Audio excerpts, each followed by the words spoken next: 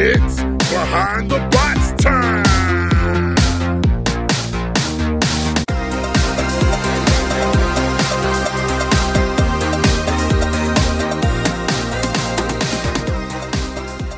So from the NHRL studios in Norwalk, Connecticut, this is Behind the Bots, the podcast that brings you the stories of the builders behind the bots. I'm Kyle.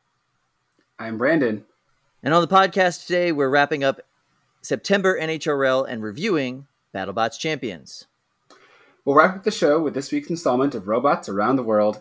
If you like our show, please rate and review us on Apple Podcasts, Google Play, Spotify, TuneIn, CastBox, Player FM, and Podbean. Follow us on Facebook at Behind the Bots, and tell a friend. Really appreciate your support. Nice job, Brandon. Brandon is going to be joining us on the podcast for the rest of the month, essentially, while the rest of my podcast mates are running around in Asia, visiting family, going to weddings, and checking out Tokyo Disney, which good for them. I think that's awesome. But meanwhile, we're going to talk about some combat robots, and Brandon is definitely an expert in this field. As we've just discovered, he is literally 1/8 of all 30-pound robots competing at the championships in November, which is a scary and awesome prospect. Well done, sir. Thank you. It's very terrifying, very worrying, very expensive. Yes, all of those things. All right, so time for this week's Combat Robotics news. Today I have 2 news items for you. First of all, catch live robot combat at 3 events this weekend in Maryland, California, and Texas. In Maryland, they'll be fighting ants, fairies, and on Saturday, ants and fairies on Saturday at the RC Underground Arena for Nightmare on Bot Street. Great name for an event. I love that. And I'll be there. You'll be there. Oh, yes. I'll be fighting. It's not far for you. That's awesome.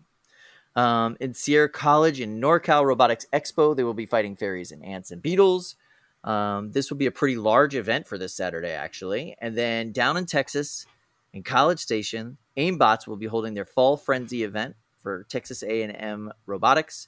Phenomenal event. They do so much down there. It feels like they've got an event every other week in College Station. I think that's awesome. And finally, Hacksmith Industries and Waterloo College have released a video about their experience competing at BattleBots Proving Ground with their autonomous robot, Orbitron. If you haven't seen the footage from Proving Grounds, they had some awesome fights. This is a really cool robot. It works incredibly well.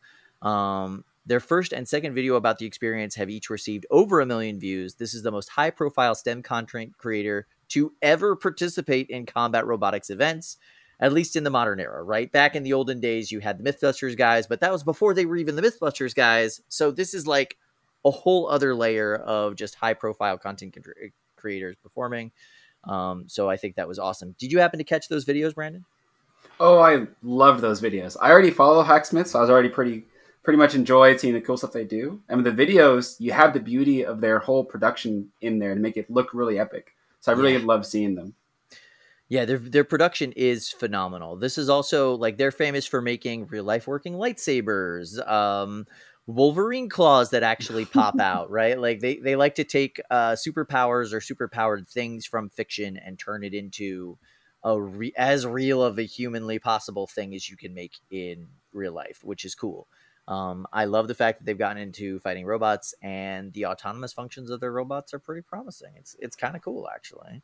We're on a new age coming in pretty soon. Can't wait to be able to say, like, like, comment, hit the subscribe button for every BattleBots fight. It'd be kind of fun.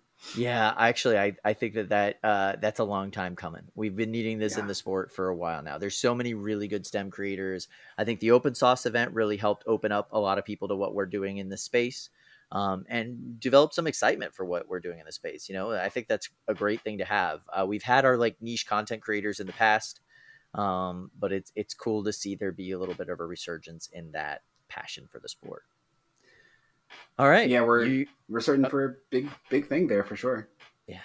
All right. So now it's time to recap NHRL's last qualifying event before the finals.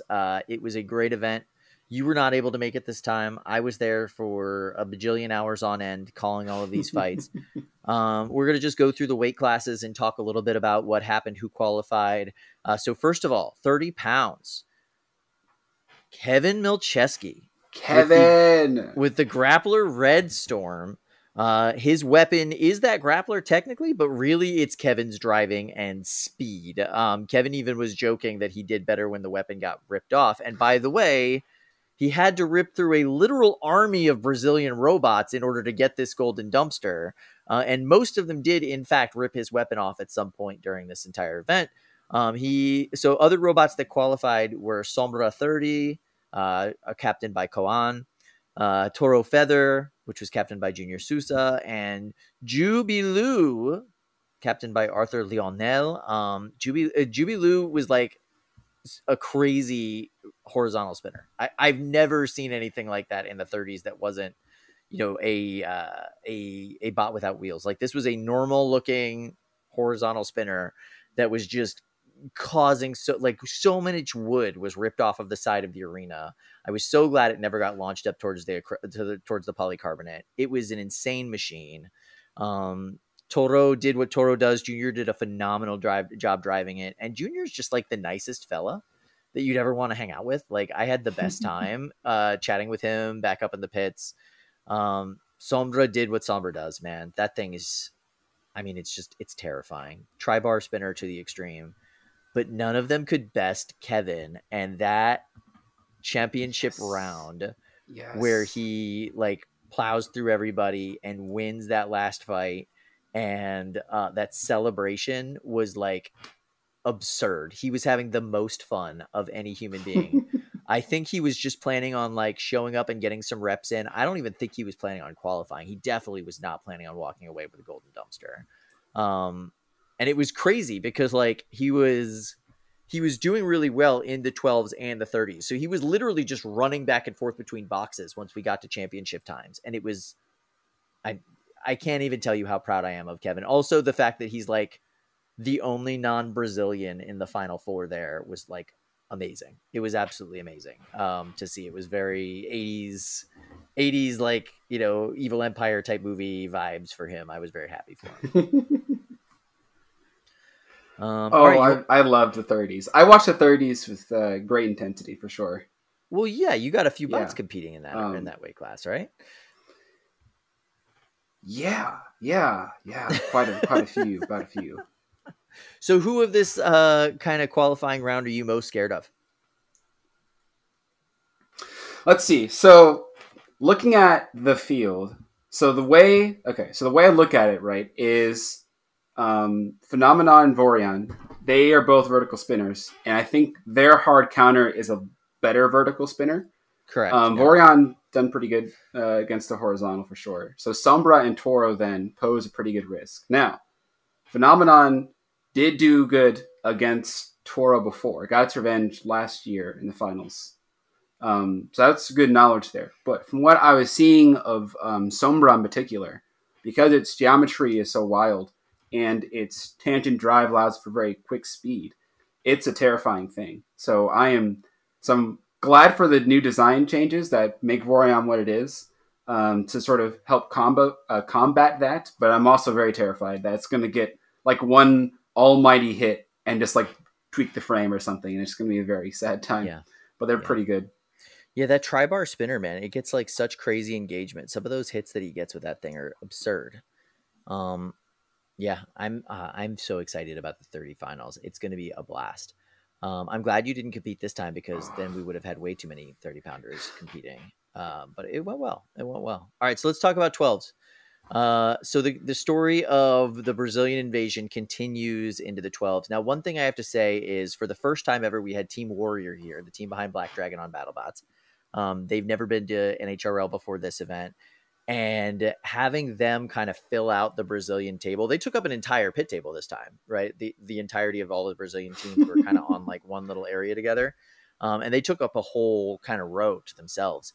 The energy over there was like, it felt like I was at a like South American football game. Like they were just loud and screaming and chanting and having the best time, high fives and hugs all over the place. Just like the intensity of passion at this event went up 45% just with them being in the space, to a degree that I have never seen before, especially from a bunch of like sober people, right? We've had some like people that have had maybe a few too many libations at the bar having a great time in the audience, especially towards the end of the night. But this was like just a bunch of really passionate fans. It was great.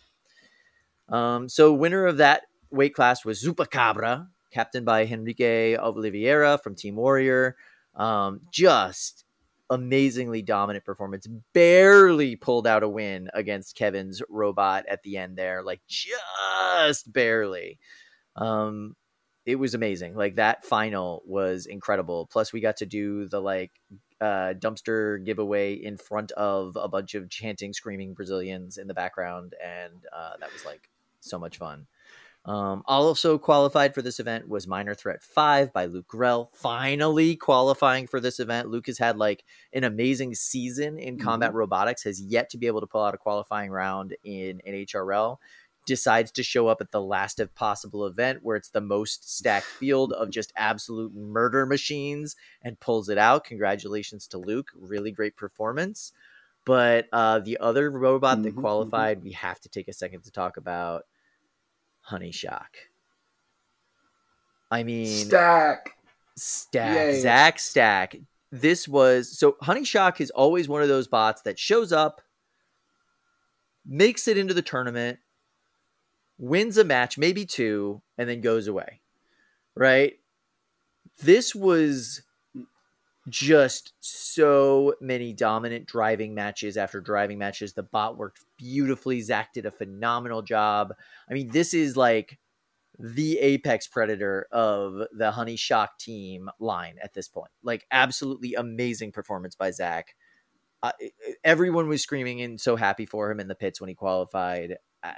I don't know. Did you watch any of his fights? Like he was phenomenal. Like all day he was phenomenal.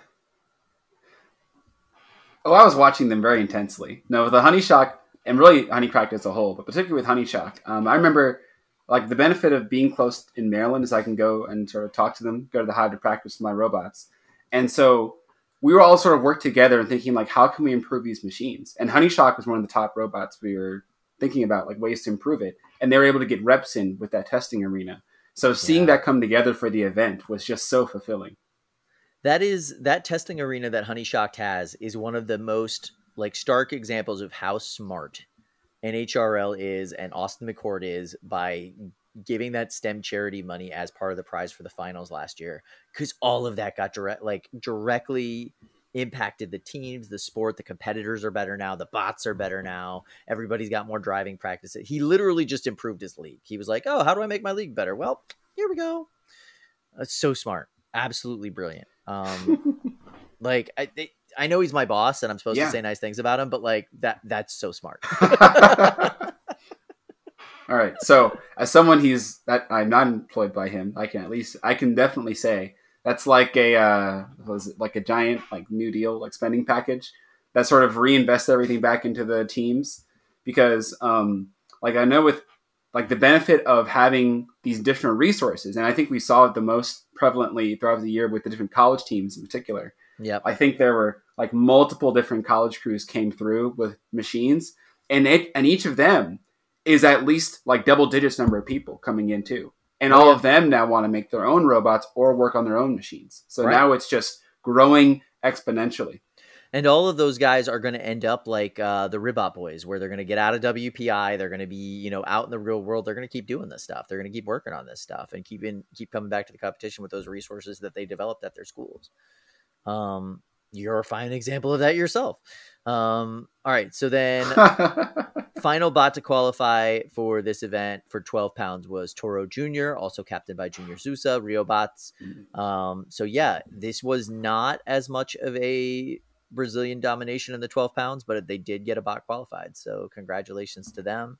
The big story, of course, earlier this year, a bunch of Brazilian teams showed up and the only bot to qualify was Chibata, which was a first time build from Rato. And, that was really disappointing. I know for a lot of those guys, everybody loves Rato, but those guys all showed up to qualify and nobody did except for Rato. So I'm really glad, A, that they were able to come back, and B, they were able to qualify so many robots to come back to the finals with. I'm really looking forward to seeing all of them. But now let's talk about the actual story. It's going to be exciting. This event. The 3-pound competition was full of twists and turns and drama and so many angry people in the Discord server and so many angry people on Facebook, and I kind of like relish in all of this debate. I think that the big story of this event is the loophole style robot. Now, of course, last event, we had Loophole show up, and Loophole is a really smart robot. That means that anybody from the Ribot team could basically sub in to be half of the weight of this kind of 6 pounds of robot. They're exploiting a quote unquote loophole in the rules, which has been there basically since day one. Anybody could have done this at any time. I've heard people joking about this or threatening to do this for literally like 2 years at this point. But they were the first ones to finally like do it, you know? And because it worked out really well for them, they decided five teams decided to build loophole style robots for this event, to varying degrees of success. Some of them were very successful. Some of them were not. Now, I will say this, 2 of them qualified at this event, and 1 of them won a golden dumpster. So, your winner, 3-pound monkfish, which is an amazing shuffler, horizontal spinner by Rachel de Guzman. I mean, this robot is so cool. Tons of personality. I love the giant shuffling mechanism. It looks amazing when it walks around the bot. It has a ton of personality. Like, this is a marketable robot. This is going to be on merch and look amazing. And Rachel did an absolutely phenomenal job with it. But this was also an arguably loophole style robot. You know, like they had an SSP kit as their mini bot. It was almost 3 pounds. It didn't have the lifter mechanism in it, but it was there to wedge. It was there to control. It was there to do all that stuff. Captain, that was piloted by Remy, and they were, you know, they had almost 6 pounds, if not the full 6 pounds of robot out there fighting. And they won the entire tournament, took hold of the golden dumpster. Rachel was just over the moon happy with her performance. You know, this is a relatively new bot. Did so well, took out some amazing competitors, actually took out Synthesis, which is like mind blowing. So yeah, more power to Rachel.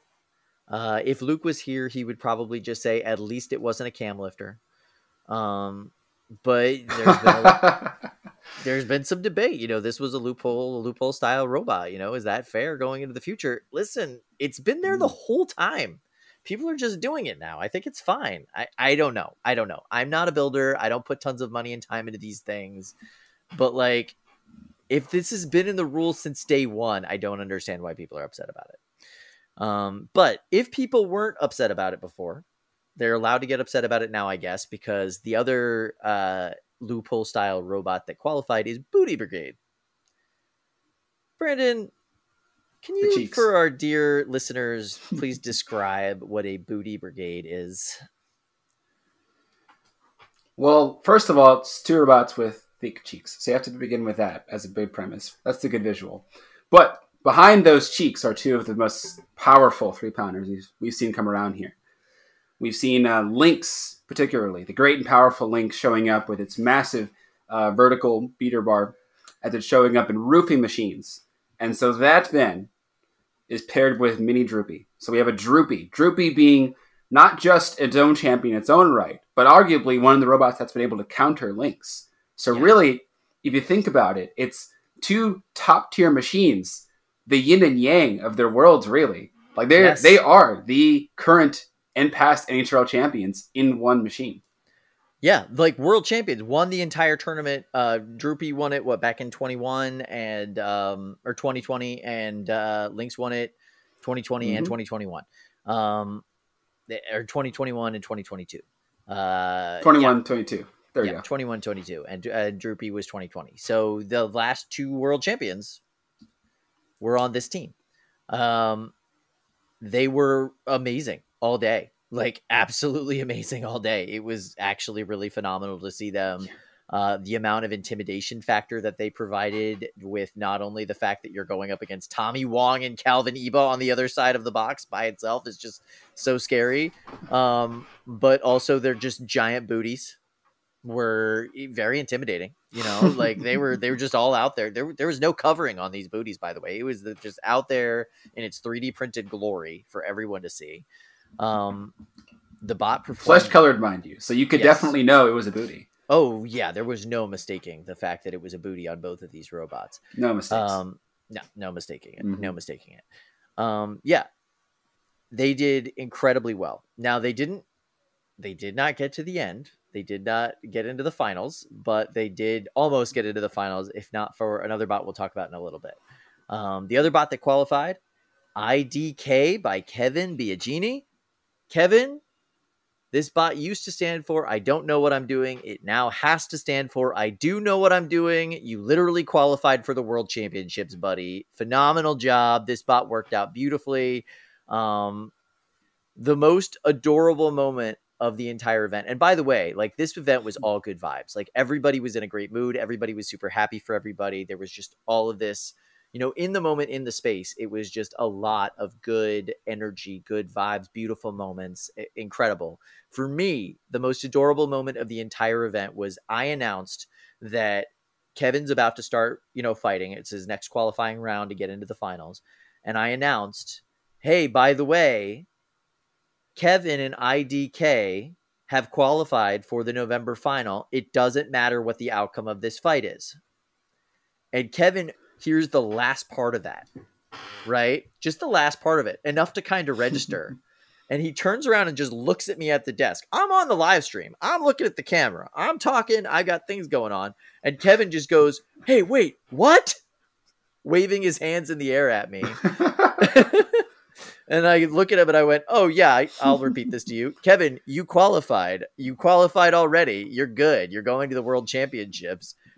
Pay attention, though. You're about to fight. Like, don't get your head out of the game. You're about to go. And this man, which I don't know if you've ever seen Kevin. Kevin, like, he's got a giant, like, beard. He looks like a metalhead, right? He's very, like, tough-looking, gruff-looking fella. This man, like, just his eyes well up. His face is just beaming with joy. He's like so excited. He can't believe that this is reality. He's like freaking out. And then the countdown starts and he has to go, grab his transmitter and get in the position to fight. Immediate murder mode. It was like, oh gosh. It was adorable. I was so happy for him. So yeah, that means both the people on that team, Kevin and Ariel, have qualified, which is great. And then the other robot to qualify at this event, I don't think this is an argument, having literally his best performance at a combat robotics event, period, the end. Jonathan Juarez and Warhard, man. This robot performed better than I have ever seen it at any event, and Jonathan shows up a lot. Jonathan drove like an absolute demon all day. He was on top of it. He made zero mistakes all day long. He was just a phenomenal competitor. Like, it was something clicked in that guy's brain. Something clicked with that guy's robot. I don't know what happened, but he like ascended 5 levels in this sport in a single event. It was amazing. Absolutely amazing. Congratulations to Jonathan Juarez. I could not believe how well he did. And now I'm like looking at him as like a top 5 for the finals. Like, that good. That's how well he performed at this event. And this was an event, as we've said, that was super duper stacked with nothing but killers. Like, just nothing but killers at this event. Mm-hmm. All right. You want to talk about... War's hard, but he wars well. He made it easy. I mean, like, that was the joke, right? His heavyweight was called War Easy, and then he found out that war is not that easy, which is why he named his 3-pounder War Hard, right? And then we've got to talk about this robot. This robot already qualified at a previous event, so they were just there to get their reps in. But Corey Nason had, quite frankly, the best event of the night. I think or the best fight of the night. I think that goes without saying. Arguably the best fight in NHRL history. Taking on Booty Brigade. Ooh. And hey, it's in the conversation. It is definitely in the conversation. Taking on Booty Brigade and not only defeating them, but dismantling them on live television. Like, it was, I mean, it was not just a victory. It was like a just flouncing of these two world champions. It was so phenomenal. And Corey's just genuine, heartfelt reaction to it after the fight was, it just fills your heart up with the most joy. It was amazing. Absolutely amazing. Did you have did you catch that fight, or have you watched the footage of that? Oh, I followed that very closely, particularly near the end. I was out during the day, but when I came back home, and this was around the finals time, so I got to see most of the finals in particular, and I got to see Synthesis fighting against Booty Brigade. I was very convinced that Synthesis had the ability to certainly damage, I think, the droopy half of the Booty Brigade, because they could try to hit the center of it. But the Lynx part, I did not expect it. But he got it. He got the beautiful ability to just throw Lynx by its own weapon and just roofing it over and over again. And then by the time he turned to Mini Droopy, you're thinking, oh dear. Oh, yeah. that bot is in for a world of hurt. And then he did it. I remember messaging Corey as well later on, and just so excited for him, just cheering. I messaged him in the moment. I mean, I knew I couldn't see it. I was watching him doing his thing. But at the same time, the excitement was visceral. It just poured out naturally as a result of it. Everybody was cheering with it, even Calvin and Tommy. They were pounding the Lexan. Corey's pounding the Lexan. Everyone's deep into it. It was an excellent moment. Top moment for at least the tournament, definitely the year. Yeah. I mean, Corey's win, like, everybody was rooting for him for sure. Like, they wanted him to kill the big bad. They wanted him to kill the demon that was Booty Brigade. And something else that I was thinking about is, like, the mobility difference between Lynx and Synthesis is massive. Lynx can literally drive circles around Synthesis in the best of circumstances, right? In order for Corey to get each of those weapon-to-weapon engagements the way he did and not get hit on the side of his armor, get hit on the side, or get hit on the wheel, which he did like 90% of that fight. He got weapon-to-weapon engagements with Lynx and won every single one of those weapon-to-weapon engagements. That takes so much concentration, skill, thoughtfulness. I mean, you were playing the video game on the hardest setting and winning every single time doing it that way. The fun way. I was blown away. That's the secret with these machines. That's the secret. The driving is really important. That's why Hacksmith mentioned earlier with the AI Orbitron, because they know it. That's a big deal. Yep. And so the beauty in Synthesis design-wise is that weapon is a huge diameter. So he's going to have a very good tip speed to get to Lynx on one level. But another level, the robot is wide. So he's able to counter the gyro and balancing that out still. So he is positioning himself very, very well every time for those great hits. And it shows because he does not look unbalanced. He looks focused and in. No. Yeah, you're right. The bot is perfectly balanced at this point. He's really dialed that in. Congratulations once again to Corey Nason. I hope that video goes like quadruple viral on all of our channels of him winning, because that was just the best moment. Best moment to see live, and it really translates to the video. So please go watch that. And now all of this is going to lead to the November World Championships. It goes without saying that this is going to be the most stacked World Championships that we have ever seen. Multiple nations are being represented. Lynx didn't make it, but Booty Brigade did. Weird things happening. I don't understand. Droopy's going to be there, so you'll see Droopy and Booty Brigade performing, which is crazy. I know Tommy's working on something new with his Droopy design that he was, testing at this last event with Loopy that's going to make it even scarier. So huzzah for that. And who knows how many of these robots are going to redesign themselves as loopholes coming up into the event, because that very well may be a thing. Or maybe they'll all have cam lifters. We'll find out. Yeah. The finals is going to be tricky. Because I know there's like I know NHRL has implemented some sort of limits in terms of extra rules, or at least the plan is to perhaps add that in to make sure that's sort of balanced. It's not to remove the options of additional modifications, but make sure that you're still sort of your general design. Yeah. So that way you still have your robot shapes. Yeah. Yes. Because one thing that happened before, one thing it's very easy to do is to totally redo your robot, but you don't want that. Wise people would keep the robot about the same. So this sort of happens naturally to the best, but at the same time, NHRL wants to make sure it's as fair as possible because they still encourage the rule exploration that is loophole and all that, but at the same time, they also don't want to be like, okay, we're all now cam loopholers, and everybody's going to be just exploring the heck out of the rules, and we're going to have like a rules battle more than like a robot battle. So trying to keep it exciting still. So it should best lawyer wins. This is not an engineering competition anymore. It's a lawyer competition. I'm for it.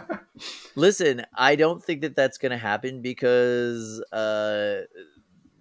those cam lifter designs have been beaten before. These loophole designs have now been beaten before. Heck, Corey Nason's destroyed loophole and Booty Brigade now at this point. So it's possible you could do it. You just have to have a peak tier, perfectly designed, all the way dialed in 3-pound vertical spinner, and you can beat anybody. It'll be fine. That's all you need. All right, so we're going to talk now about BattleBots Champions 2. The Sin City Slugfest is back, baby. So this just premiered last week on Thursday. The next episode is going to be coming out this week on Thursday. These are the best fights of the season because this is filmed at the end of the tournament. Everyone's dialed in and also past the point of caution. Literally, they just go out there and send it. They're not trying to save spares anymore. They just want the best hits and the best fights humanly possible. And that's what makes the Golden Bolt, in my mind, have better per capita fights than the regular season, just all the way around. But before we get into that, the awards for this year were given out at this event, so let's go through that real quick. First of all, the Excellence in Sportsmanship Award was given to Rory Mangles from Team Monsoon, who probably should have been on the payroll this year for troubleshooting everyone's Vex problems. Literally everyone's Vex problems. They called Rory in to help. He was in everyone's pits for at least 45 minutes throughout the entire event. So thank you, Rory, for your service, and enjoy that giant bolt, but get a paycheck next time. Most destructive robot, huge, well-deserved reward for this year's runner-up. You were talking about this before the pod, that huge is destructive in a very unique way because they are not coming in there and just hitting you as hard as they can. They're literally coming in there and like lightsabering your robot in half. They're like cutting through parts of you like in a sharper fashion. You want to expand on that a little bit? That's the secret of that. It's the secret of the huge shape, really. So the way that Jonathan designs it is you have a very long bar, some emphasis on the bar, and because that bar is only but so much thickness to it, that means that all of that pressure is now put on the tip where that tooth is. And so for a lot of engineers, the way they actually rate the strength of materials is by the pressure it can take, the PSI, KSI, or Pascal rating you give to it. So that's how much it can take at a certain size, square inch. And so if you're thinking about force over a square inch, what huge does is it takes all that force and puts on a very precise square inch. Because huge does not have to break through the entire side of a robot to hurt you. It just has to hit that one bit of the robot that's covering something important. Cleave right through it like a lightsaber, and something's going to get killed. Cut a wire, cut a battery, cut a controller, something, and it gets damaged from that, and it's excellent, very precise. Yeah. And it's great for hitting like belt pulleys and belts on vertical spinning weapons. Like that's like it's like main, I guess, prey is like those 4-wheel drive vertical spinning robots where all of that weapon mechanism is right there on top for them to chop into and chop apart. Jonathan's so smart, and I'm so glad. Like this huge was the best looking huge we've ever had, both in a design ability, like design, as well as like operation, function, form, and function. Well deserved. I mean, I'm so glad that was like the runner up this year. To have them and Sawblaze as the runner up for the giant nut was phenomenal, absolutely phenomenal. All right, so next award was the Grant Imahara Award for the best design. Grant Imahara, of course, one of the classic BattleBots competitors and members of the Mythbusters crew. Amazing man, and we celebrate some of the coolest designs and design elements with his award. So we are celebrating Ripperoni this year because they were able to get in there and make that counter flywheel actually work. And not only actually work, but work well. So congratulations to that team. And then I think you said that we were talking before the pod as well. The Founders Award went to Martin Mason from Mad Catter. And just explain why you think he was the most deserving of this award. I thought that was so cool the way you put it.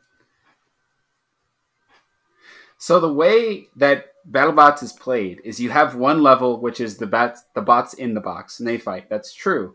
But there's what we call the metagame. And the metagame, besides just playing like the most optimal design and all that, is everything else that goes into it. So with Martin, he does an excellent job of reminding everybody that BattleBots is a show for entertainment. So when he's presenting himself in interviews, he's being exciting. He's bringing everybody's engagement into it. When he's on TV, you want to see it. With Mad Catter, the robot is designed with gorgeous art, and there's a great emphasis on both the intricacy of its display, like how the art works with the robot's function, as well as the variation in what the robot's able to do, paired with its incredible power. Because it is a four-wheel drive vertical spinner, but it has a lifter in there, it has its little mini bots, and can have attachments for said spinners, or for said lifter, and different spinner designs too. So it still has some variety to it. And then finally, Martin is just a great guy outside of it, of course. Like he's running events in SCAR and SoCal. He's like his team is great. The bot itself is made by community. It's not just like him or like a giant Moneybags team doing it. There's very careful design, thought, and teamwork being put into that machine all the time. So there's a lot of factors that make Mad Catter and Martin excellent. And it's so good to see it recognized for that. And that's why I really enjoyed seeing him get the award. Yeah, one of the things we talk about on this show a lot is how Mad Catter is probably the best performing budget bot every year. Like they put so much time and effort into rebuilding those motors, redoing the speed controllers, like using the same equipment over and over again, just fixing it and rehabbing it and putting that time into it. I think something we might neglect to mention is just how smart you have to be to actually pull that off well. And the Mad Catter team does that consistently. Martin Mason is just a genuinely good human and well-deserving of the award. All right, so let's talk about this first episode. The big story, Evan Arias and Shred It Bro are 100% worth all the hype. Yes. Anybody who's been following NHRL for more than 2 years knows that Evan Arias is a relentless driver, really phenomenal competitor. He is like so willing to help anybody out and bring them kind of into the sport and under his wing as long as they need that kind of support. He's just a genuinely good guy. I've been calling him the patriarch of Team Shred It because he really is the team dad in so many ways. He really does just like take care of everybody and help everybody out. This was a Shred It Bro that does what Evan needed it to do, and B, Evan in classic form. In I don't care, I'm just going to keep hitting you with the weapon form. And it was, I mean, it made me a little bit nostalgic to see it, quite frankly, because we haven't seen that Evan at the competitions in NHRL in a little while. So it was really cool to see him doing it on a big stage and against these top-notch competitors. Absolutely phenomenal night for him. What were your thoughts on his performance throughout the night? So I love seeing Shred It Bro do well because Shred It Bro is an example of how all the teams progress throughout the tournament. Because BattleBots is filmed in 2 weeks, and the champions to Sensei Slugfest, Golden Bolt, blah, blah, blah, that is the second week. That is the tuned week. So that means everybody not only has nothing else to lose because they've already gotten out of the main tournament at this point, but more so than that, they've now learned. At NHRL, we can iterate all the time with our machines because we get to fight them every like 6 weeks or so up in Connecticut, and smaller events across the country as well. But BattleBots, it's only there, and maybe if you live in the West Coast, Proving Grounds now. So when Shredder Bro got there, you can see that it had the potential. Like that drum is serious. The wheels look excellent. The chassis construction looks like it's all together. It just couldn't move to prove that. But by second week, you get to see it really play out. And all those things, when they're working, are terrifying. And it was fun as a builder seeing that too. I got to see them as they're working on it, talk to them in passing, so going along the pit area, working on the machines in the battery tent as they're sort of preparing to go test the machine, asking them about how's it going, what's the progress on it, and so on and so forth. And I felt for them for sure because they, at the beginning, had so many struggles that really didn't give them a fair shake, which is the nature of BattleBots. But once you get to once you got to the Slugfest, I remember the little bits I do remember from last year was that Shredder Bro got good, and when it got good, it got real good. It got real good. All right, so the other fight we've got to talk about for this night, if we don't talk about any of the other ones, and the other person who I think really won the night was Lucy Dew, finally getting recognized for her driving ability by Kenny and Chris, who I do feel were kind of unfair to her in the regular season. She was phenomenal as the driver of Valkyrie all night. That is not an easy robot to drive. And she did a really, really stunning job driving that robot. Super aggressive, reckless abandon all over the place. Absolutely love to see it. And clear winner for the fight of the night in the rematch between Valkyrie and Rotator that was arguably more destructive than the first time they went at it. I mean, pieces of wedge flying off, sparks happening all over the place, weapons going full bore for 3 full minutes, like craziness. I absolutely love this fight. What did you think about Lucy's performance in this event? So with Valkyrie, I knew that we actually were our pit neighbors, first of all. Mammoth was pitting next to Valkyrie. So I already got to see and interact with them quite a bit already, just by virtue of competing too. But like with Valkyrie in particular, they had a little bit of shakedown issues during the season. But all in all, the bot was designed to be very resilient. And I think that is what's the genius of this match. The reason why Valkyrie Rotator is such a great pairing. Because Victor and Lucy understood that they need to survive to win. And Lucy and Alex and the whole Valkyrie team did an excellent job making that machine never quit. I always noticed in their exchanges Rotator hitting the nose of Valkyrie, hitting its beak where its eyes were. And I kept thinking that weapon cradle is right beneath that. So that shock is going into arguably the strongest part of the robot, but if that part fails, there is nothing left to really resist against Rotator. But it kept going. And Lucy was not afraid to test Rotator with that. She had a strategy, get along to the sides to get the wheels, side armor, grabbing edges of the wedge, try to pull those things off. But when Victor did a good job of keeping her at bay, she said, fine, we'll take it. And then they did. And they kept doing it over and over as needed. And then the strategy of both aggression and still tactics worked together, got them the win. Amen to that. I am very excited to see Valkyrie at next year's event, mainly because that entire crew has been grinding away at NHRL all year. Kablooey Tango, which is their kind of like, I think it's their wish list of things they want to add or change about Valkyrie going forward in a lot of ways. That's not exactly what the robot's designed for, but that there does seem to be some of that element in there. I mean, it's just been winning tournaments. It's been winning tournaments if Alex was the captain. It's been winning tournaments if Lucy was the captain. It kind of doesn't matter at this point. Whoever they throw behind it, they're gonna pull out a win. It's watching Alex's driving get better all season in NHRL, watching Lucy's driving get better all season. And these are two people that already knew what they were doing, but just literally watching them improve to the point where like Golden Dumpsters were like, oh, cool, we won another one kind of a thing was amazing. I am, it wasn't a surprise anymore. It was like, oh, neat. We got another one of those for the shelf. All right, cool. I'm very scared for anybody that's got to face them at the World Championships at NHRL this year. But also, I feel like that team is going to be dialed Yeah. all the way in for BattleBots next year, and everyone should really look out because those team members have been working hard. All right, so this coming Thursday is going to be episode 2. I have, as per tradition, not looked at what the fight card is going to be, so we're going to do our predictions thread. Now, if you have predictions, go ahead and post them on our predictions thread on Facebook or Instagram. I'll post them in both those places. Let me know who you think might win at the next time, and we'll see how right you are. We'll see how wrong you are. Are you smarter than a Kyle?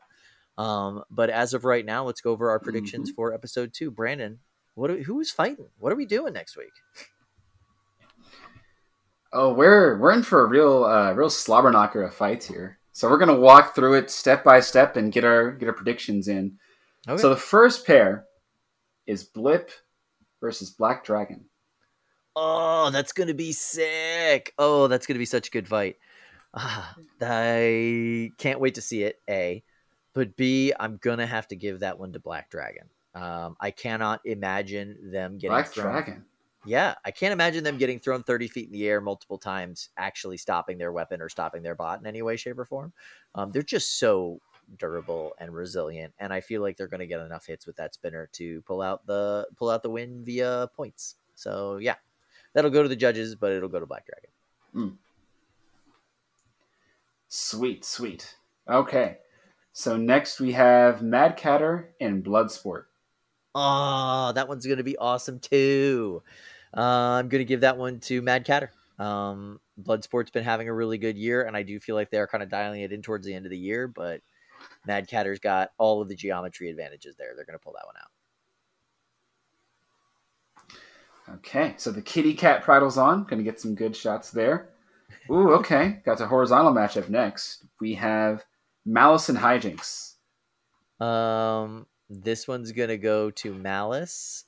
Hijinks is just having a rough year, man. They had a rough year. I feel really bad for that team. It's a bunch of really smart people who really know how to build awesome robots, but they had a rough year. So we're gonna give that one to Malice. Bunny knows what she's doing. Her injury is a little bit recovered at this point in the season. It'll be fine. Yeah. I think that either bot here is going to have a good time learning because very different geometries. Like one enormous blade, sort of thin cutter, very low. Others very thick drumette kind of a design. Good learning. Yeah, really love to see that one again. Yeah, and that's going to come down to rushing, I think. Because if it's weapon to weapon, Hijinks wins every time. But I don't think it's going to come weapon to weapon. Yep, driving case there. And then we have last one, Fusion and Whiplash. Also going to be a great matchup. I'm going to give this one to Whiplash. Ooh, okay. Very good. The two, what is it? So two sort of multi-weapon machines, but in different ways. Very different ways, yes. And I don't even think, like, it's weird because Whiplash is a multi-weapon machine in the fact that they have a spinner on it sometimes, but that's not the weapon on that robot. That weapon's Matt's driving. He's just so good. He's just so stinking good. And like that lifter is really, really well done. It's almost all UHMW now, isn't it? Like he's out there just with structural UHMW throwing people around. That guy's amazing. Yeah, I love seeing Whiplash do its thing, particularly because it's a very dominant lifter. It's like Red Storm, Whiplash. Love when they do good. But yeah, so that should that's our first round. All right. So then going into second round, who do we got? Let's see. So I guess if you had Black Dragon and then you had Bloodsport. No, it was Catter, right? So it'd be Black Dragon versus Mad Catter. Yep. Mad Catter, yes. Okay. So once again, I'm going to have to give that to the Black Dragon team. So that means Black Dragon moves on to the finals. Good for them. Okay. Brazil cleaning up. Very good. Yeah, well, that's what you're going to do. Okay. And then semifinals, that's going to be, what is that, Malice versus Whiplash? And Whiplash. I'm going to have to give that to Whiplash. Okay. And then in the fight of Whiplash versus Black Dragon, it's got to go to Whiplash. I think Whiplash is going to You get know, the. I will say, Whiplash, I think, is a machine designed to play heavy ground game, and Yep. generally vertical spinners do not do well if their ground game is limited or beaten. Yep. So if it comes to it, definitely. All right. So if you think you are smarter than a Kyle, go ahead and put in your predictions in our predictions thread. We'll post that on the Facebook group and on the Discord. And I'm excited to see what you guys think. Maybe I'm totally wrong about everything. Maybe I'm totally right. If history proves anything true, I'm wrong by about 45 to 70% of the time. So there you go. Very good. And so now for this week's installment of Robots Around the World. This week we're traveling to Japan, where engineers have created a 3.5-ton robot suit that resembles a character from a hugely popular animation series, Gundam, which they hope to use for space exploration and in emergency situations. Tokyo-based startup, was it Tsubame Industries? Tsubame, developed the 4.5 meter tall, or 14.8 feet for us Americans, four-wheeled, I believe it's called the Arcax robot, that looks like the Mobile Suit Gundam from the 70s Japanese show of the same name. For $3 million, a paltry thing, and you can have one of the first 5, which are ready to go today. First of all, Austin McCord, if you're listening and you just happen to have $3.5 extra or $3 million plus shipping around and want a giant Gundam suit, just saying that might be fun. We could do some content with that. We could create some stuff with that. But also, this thing looks incredible. I absolutely love everything about it. Arcax, by the way, stands for Archaeopteryx because apparently it has some, I guess, pterosaur kind of design elements to it. So that's what it's short for. The suit looks really cool. It moves at 6 miles per hour when it's in drive mode, which is like pretty fast for a giant robot, honestly. If you had a giant robot suit, Brandon, what would you do with it? Well, if I had a giant robot suit, I think that I'd probably build a giant robot base to go with it, and I would certainly find some location deep in some wood so I can just sort of plan things out there. I'm thinking that if I keep that in my current sort of townhouse setup, that'd be pretty rough on the neighbors. But I think if I had to figure out a good way to use a giant robot suit, I think keeping it ready for whenever Jameson Go eventually makes a Megabot version, and then there's like a giant Megatron to fight against, would be kind of cool. Or really just, like BattleBots decides, you know what, the heavyweight's too small, too easy. Let's go for the big guns. And everybody starts figuring that out.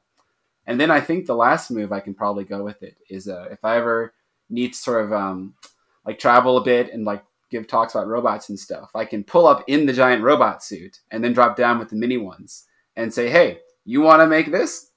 Do calculus. And they're like, you know what? I didn't want to, but now you have a giant robot there. I'm going to start believing you. I think it works. I'm going to start doing the calculus now. Yeah, that's totally legit. Yeah.